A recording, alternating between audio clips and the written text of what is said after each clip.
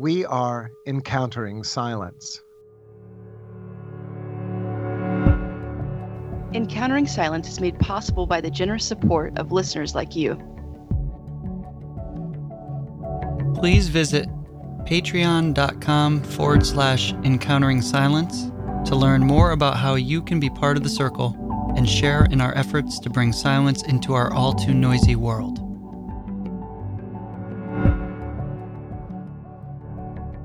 Back in the spring of 1988, I was living in Atlanta and on occasion would worship at All Saints Episcopal Church near the campus of Georgia Tech. On more than one occasion, I was impressed by the preaching of one of the associate priests on staff, the Reverend Barbara Brown Taylor. I never joined that church, and I don't know if I ever even spoke to Taylor, but I remembered her. So that when, almost a decade later, Baylor University published a list of the 12 most effective preachers in the United States, I was not surprised to see Barbara Brown Taylor on the list, even though by then she was serving as the pastor of literally a small country church in the mountains of North Georgia. But she was destined for greater things, and her memoir about leaving parish ministry to become a college professor, Leaving Church, was met with widespread acclaim. Subsequent books like An Altar in the World, Learning to Walk in the Dark, and Holy Envy have all earned places on the New York Times bestseller list.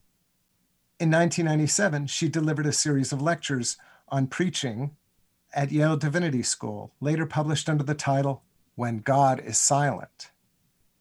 Her most recent book, Always a Guest, was published in October 2020 by Westminster John Knox Press. Barbara Brown Taylor has served on the faculties of Piedmont College, Emory University, Mercer University, Columbia Theological Seminary, the Oblate School of Theology, and the Certificate in Theological Studies program at Arendale State Prison for Women in Alto, Georgia.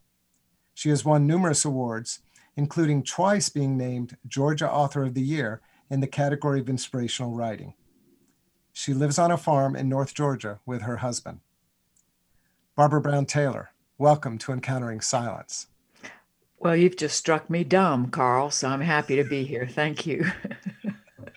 Well, we like silence, so there you go. We often begin our conversation by just asking about your relationship with silence. Has there been a special or particular time in your life when you had a meaningful encounter with silence? There have been so many that the choices are astounding. I knew that question was coming up, and I thought, well, is that my silence or the silence of the world around me? Is it a busy silence or a still silence? Is it a fearful silence or a blissful silence? To choose one, my first experience of almost total silence in the world around me, a camping trip in the Sinai Desert in 1990 when I was spending a month at St. George's College in Jerusalem. It was a sensate silence, which I think is why it had such a big impact on me, because I'm an intuitive type. So to enter a desert for the first time where there either was no sound or every sound was soaked up by sand, but no creatures below, no airplanes above, nothing for miles, unprecedented, startling welcome. And all of a sudden, this huge riot of noise inside, ba-bum, ba-bum, ba-bum, these wheezing lungs, and this little static electricity I learned really is the sound of my nervous system.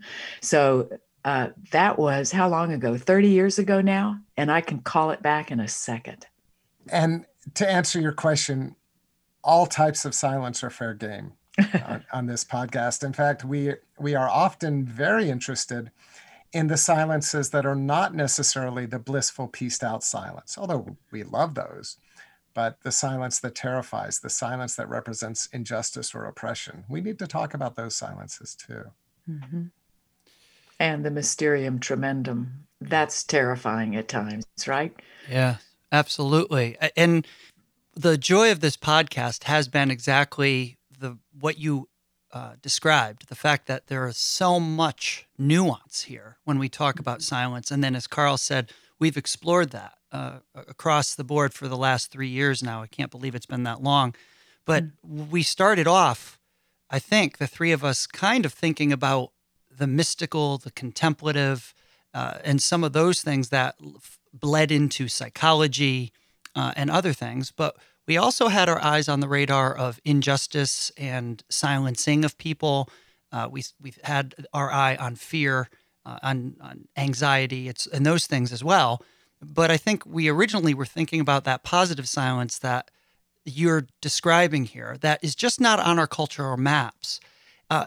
And so I love your answer because I'm kind of curious. Have you used that experience, that kind of sensate, powerful, where you finally were noticed, or you noticed, I should say, that yourself and the world, does that feed your understanding of what you do when you preach?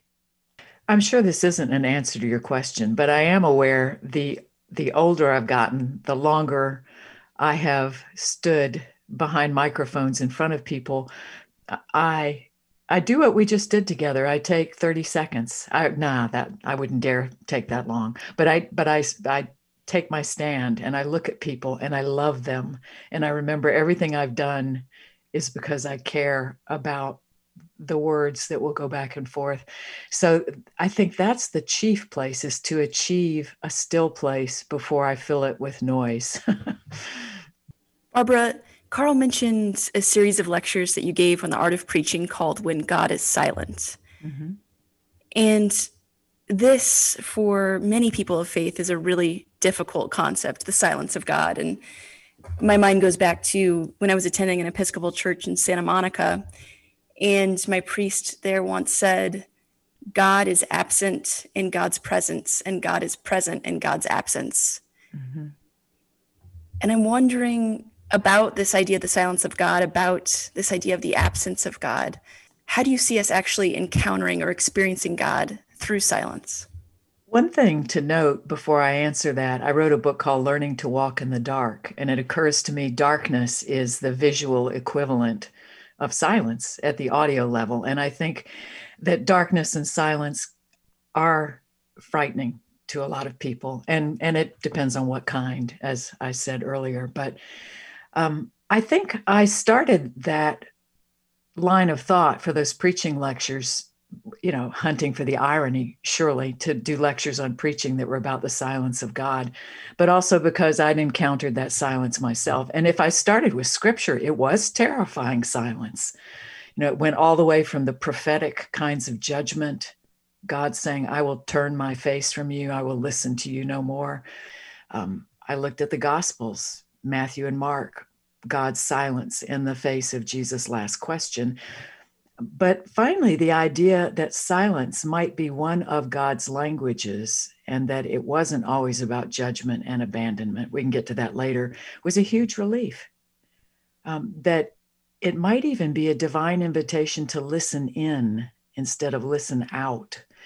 It might be an invitation to find out what words came from inside of me instead of wherever I thought God was outside of me. And that led me, to the sound of sheer silence, which is not a still small voice in Hebrew. It's a sound of fine silence in Hebrew, which I love. So the lectures ended up, I think, helping the listeners and me as my primary listener to get more of the nuance of God's silence and to embrace the possibility that might be a love language as well as a language of judgment or absence. Wow. It's a love language. That's an absolutely beautiful summary of the kind of the Christian, mystical, contemplative, God, we find God in the cloud, in the darkness, in the silence, the sheer silence that you say in Hebrew. That it's interesting to me how powerful the mystical theological language in the tradition doesn't always filter into average pews. That I bump into places that people don't realize that this is there, and so for you to say that, in those lectures and to preach that, I think is just so important for those who are struggling, as Cassidy said, with that silence. What does that mean? you know, and to see it as a love language is just, it's a lovely turn of phrase for that. Hmm. Oh, thank you. It's the lunar theme Yeah. in scripture, not the solar Yeah. theme. Beautiful. Thank you so much. Wonderful. Barbara, since you mentioned learning to walk in the dark, I would actually love to read a brief excerpt from that. You write beautifully in that book about visiting Oregon Cave, I believe it is, in West Virginia. Mm-hmm. You and your companions were plunged into darkness and silence. And you wrote, there is not a sound to be heard in this cave.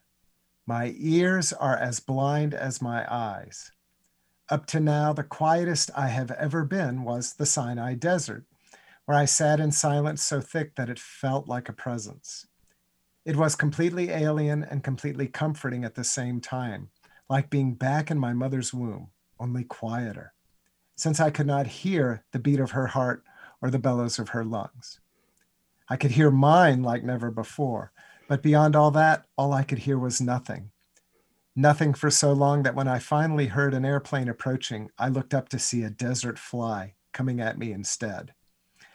And when I read that the first time and when I revisited it, preparing for this interview, of course, the image that it evoked for me was the desert mothers and fathers. Mm-hmm. That, being in the Sinai Desert, you were in their neighborhood, their region.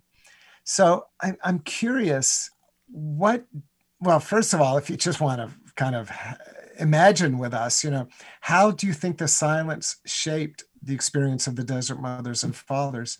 And how do you think, and I'm going to use your beautiful image of the love language, how does this love language teach us, or how can it teach us? What wisdom can it impart upon us? Gosh, you make me want to go back to the Sinai Desert and tell you about the beetles that crawled under my sleeping bag and how dirty I was for how long. So when I imagine the desert mothers and fathers, it's all romance.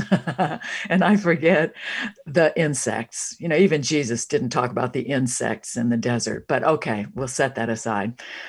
Here's what occurs to me is when I romanticize or when I project on their experience, and what I hope I've learned from long study, admiration of their almost Zen koan stories, is that I recognize three kinds of stages in my life of faith. And the first one was about the wisdom or the love out there, the constructive work at the beginning of faith. I was taking it all in. I was setting out on my journey. I was reading and listening and talking.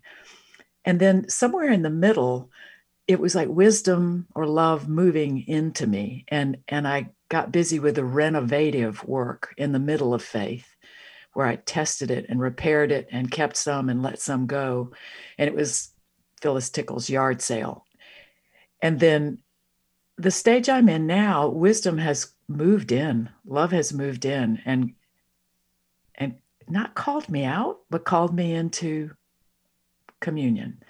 And this feels like, now I'm at the desert mothers and fathers, because I think of them as very there, the relinquishment at the end of faith, where I'm not taking it all in, I'm not testing it, I'm breathing.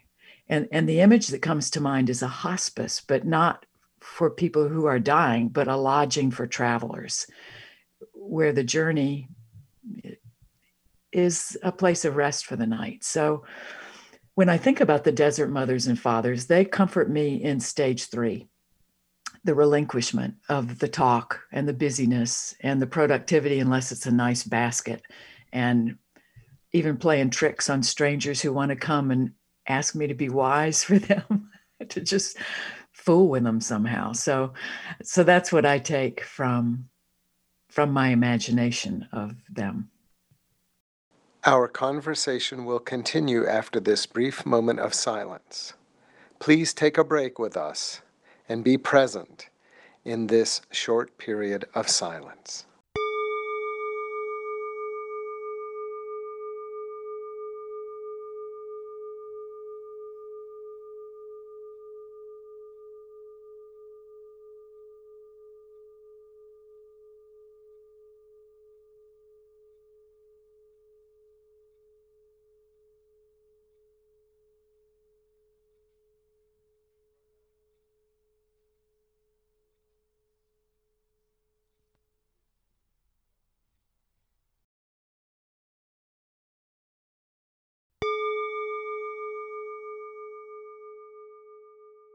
Barbara, I'm struck that your work is not only this journeying and sharing, but it's also a deep vulnerability and openness. You seem to just always be willing to risk and to go there. I'm thinking about your book, Holy Envy, in particular. But I want to ask about your most recent book, Always a Guest, which is a collection of sermons and talks you've given in a variety of churches and other settings. So this idea of journeying. And I'm wondering if silence plays a role in your preparation for giving sermons and or for writing. And what discernment takes place when you decide to be vulnerable? What kind of discernment happens for you that allows you to go there, so to speak? I love that you think I decide to be vulnerable. It feels more like a kind of learning disorder on my part, but Always a Guest is kind of a partner volume because Leaving Church was a real upsetting book for some people. And I didn't leave church. I left parish ministry, but Always a Guest is a collection of sermons since then of the 20 plus years of guest preaching.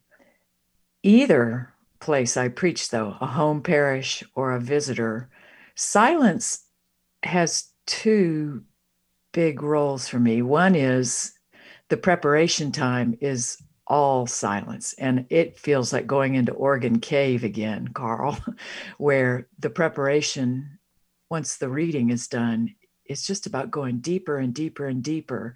And usually the questions, Cassidy, are like, is this true? Why does it matter? What's the argument with this? How could I argue against myself about this? Not that I'm usually pressing an argument, but that just takes me down and down and down, or in and in and in, to the point I'm just inchoate when I come out. I stumble around and bump into doorknobs and I'm a mess. But the second part of it is taking time off between that and whenever the words will come out of my mouth. There's a lovely take a break silence in there where I may do things that have nothing to do with the task that's coming up on Sunday. But is that close to what you asked me? Like, what role does silence play in that? But that book in particular was also the silence of being very aware I was a stranger speaking to strangers. And that didn't happen in my own parish. They didn't give me a break because of last Sunday or next Sunday. It was putting all the money on the roulette table, although really, they just wanted to sing the hymns and be there for the prayers. Yeah, that was wonderful. And I think unpacking that a little more, one of the reasons it came up for me is that I just recorded a sermon for this Sunday. I serve as a student pastor at a UCC church. That's entirely about doubt and questions. Mm-hmm. And I talk about how doubt belongs to faith in the same way that mystery belongs to God. Mm-hmm. And I think one of my questions for you is, we take a risk when we're leading people by our questions and our doubts within a faith that, like you say in Holy Envy, asks our belief. And so I still see you as a risk taker. Mm-hmm. because we do take the risk of losing our jobs, or, as women, speaking up and speaking out and being clear about doubts and questions being a fruit of faith. Mm-hmm. So where am I going with this, Barbara? That's the real question. I know where you're going with this. No, I don't. Oh, take me there, please. I will say I completely recognize the territory. And in some ways, it's why I was ripe for leaving parish ministry, because those stages I talked about a minute ago, one day I looked out and I said, most of these folks are in the constructive phase. And if they're not, their children are. And they're here because they're still working on this, putting this together and holding on to this because it's saving their lives in some way.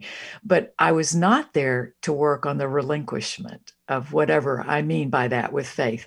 It wasn't a time to go into apophatic experience of God. That's not what church was about. It was expressive. It was cataphatic. Those words are ridiculous to use because nobody knows what they mean, including me.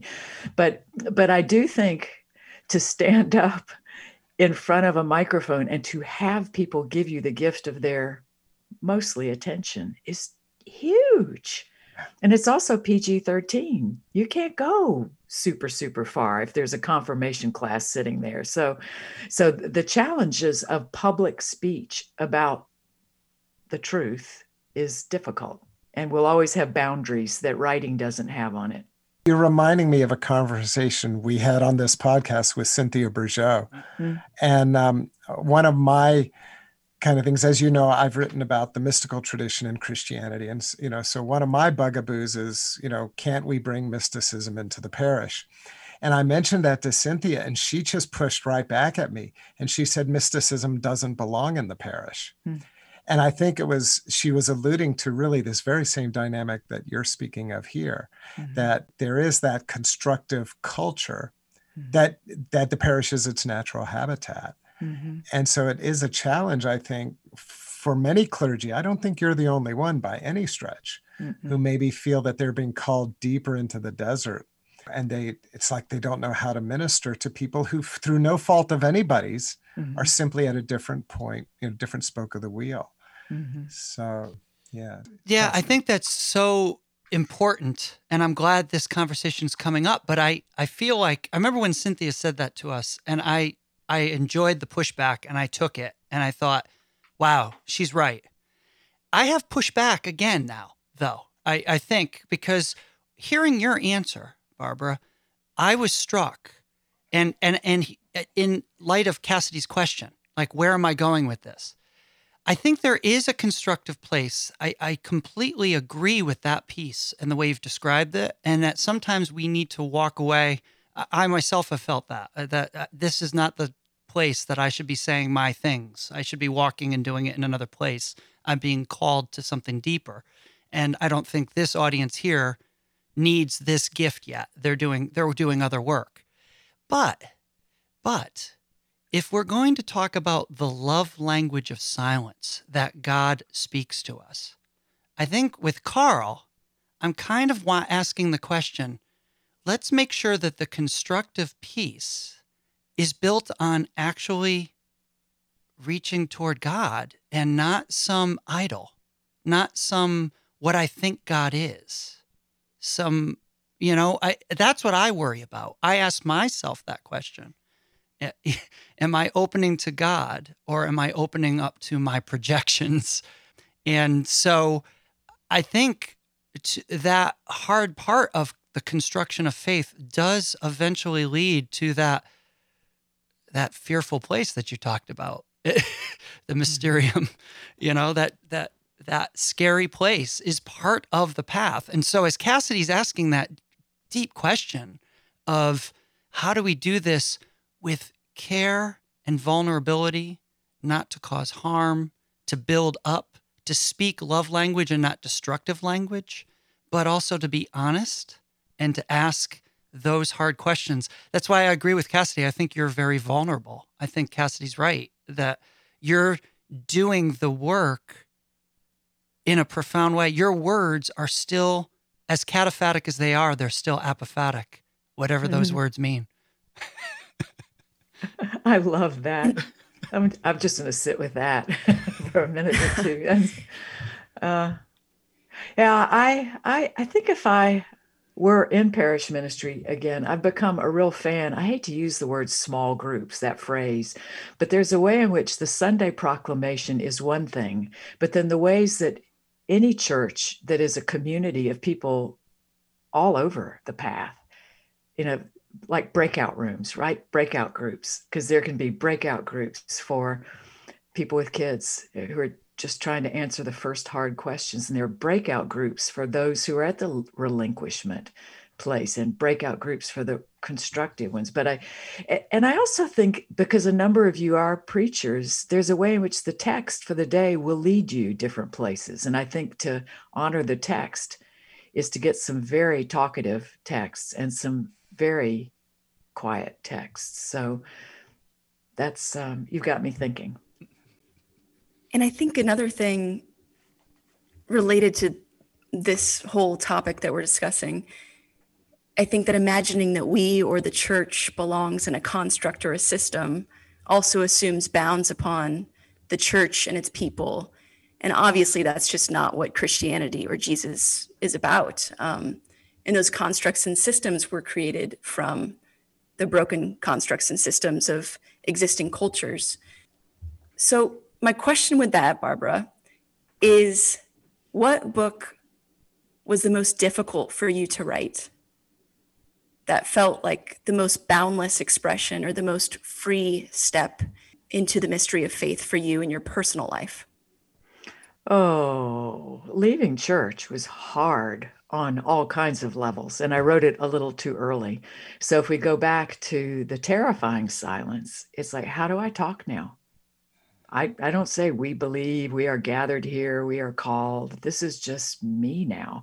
So I'm in this first person narrative, which is hugely vulnerable, as you said, because you can become a raging narcissist in about 10 seconds, assuming everybody's dealing with what you're dealing with. Or you can do that kind of sharing where people go, ew, go talk to your therapist. I mean, come back when you've got this worked out a little more. So, but leaving church was by far the hardest. It felt in many ways, I wouldn't have said this at the time, but to talk about some of my difficulties with parish ministry was like talking about my alcoholic parent or something. It was like people were appalled that I would break some consecrated silences about not the truth of parish ministry. For heaven's sake, I know people who love it and thrive on it and want to do it forever, but my problems with it. And wow, did I get punished for that? So it was a time of rediscovering how I would use language, and then a real change in my idea of the readership, and then dealing with a lot of snapback about that.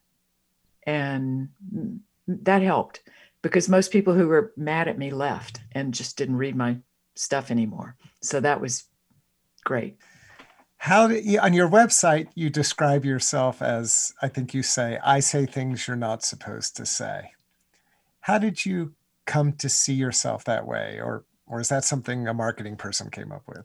No, but the guy who helped me design that did say, you got to come up with something at the top of the page. If there's not going to be a photo, you need something. So he encouraged me to boil it down. And it's interesting you asked that then, because it did have a lot to do with leaving church and having written that. And mercy, the people I heard from on the other side, I mean, people in high places, presidents and bishops and seminary professors who said, oh, I would never have said that, but I'm really glad you did. And that got to be a touchstone, I think, for ministry and writing both, that when people said, I would never have said that, but I'm glad you did, I thought I was the only one. That's a redemptive thing to be on either side of. So that pretty much strengthened my resolve to go ahead and say a few things. I mean, now I'm so outranked by Nadja Boltz-Weber and all kinds of people who say all kinds of stuff I would never say. So I'm a real now kindergartner at that. But anyhow, it seems worth it to say a few things people would never say out loud so they don't feel like they're the only ones, because I've been saved that way a lot by other people. We all have our place on the wheel or on the spectrum, This is the end of the first part of a 2-part interview. The conclusion to this interview will be released in our next episode next week.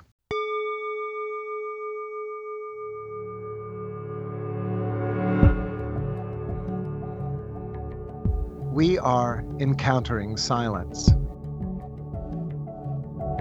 I'm Carl McColman. To learn more about me, please visit carlmccollman.com. I'm Cassidy Hall. Find out about my work at CassidyHall.com. I'm Kevin Johnson. My current website is kevinmichaeljohnson.com. Please visit the podcast's website at encounteringsilence.com, where you can learn more about each of our episodes and find links to purchase books and other resources we discuss on the podcast. When you make a purchase through a link we provide, the podcast receives a small affiliate commission from Amazon.com. Thank you for doing so. Please also visit patreon.com/Encountering Silence.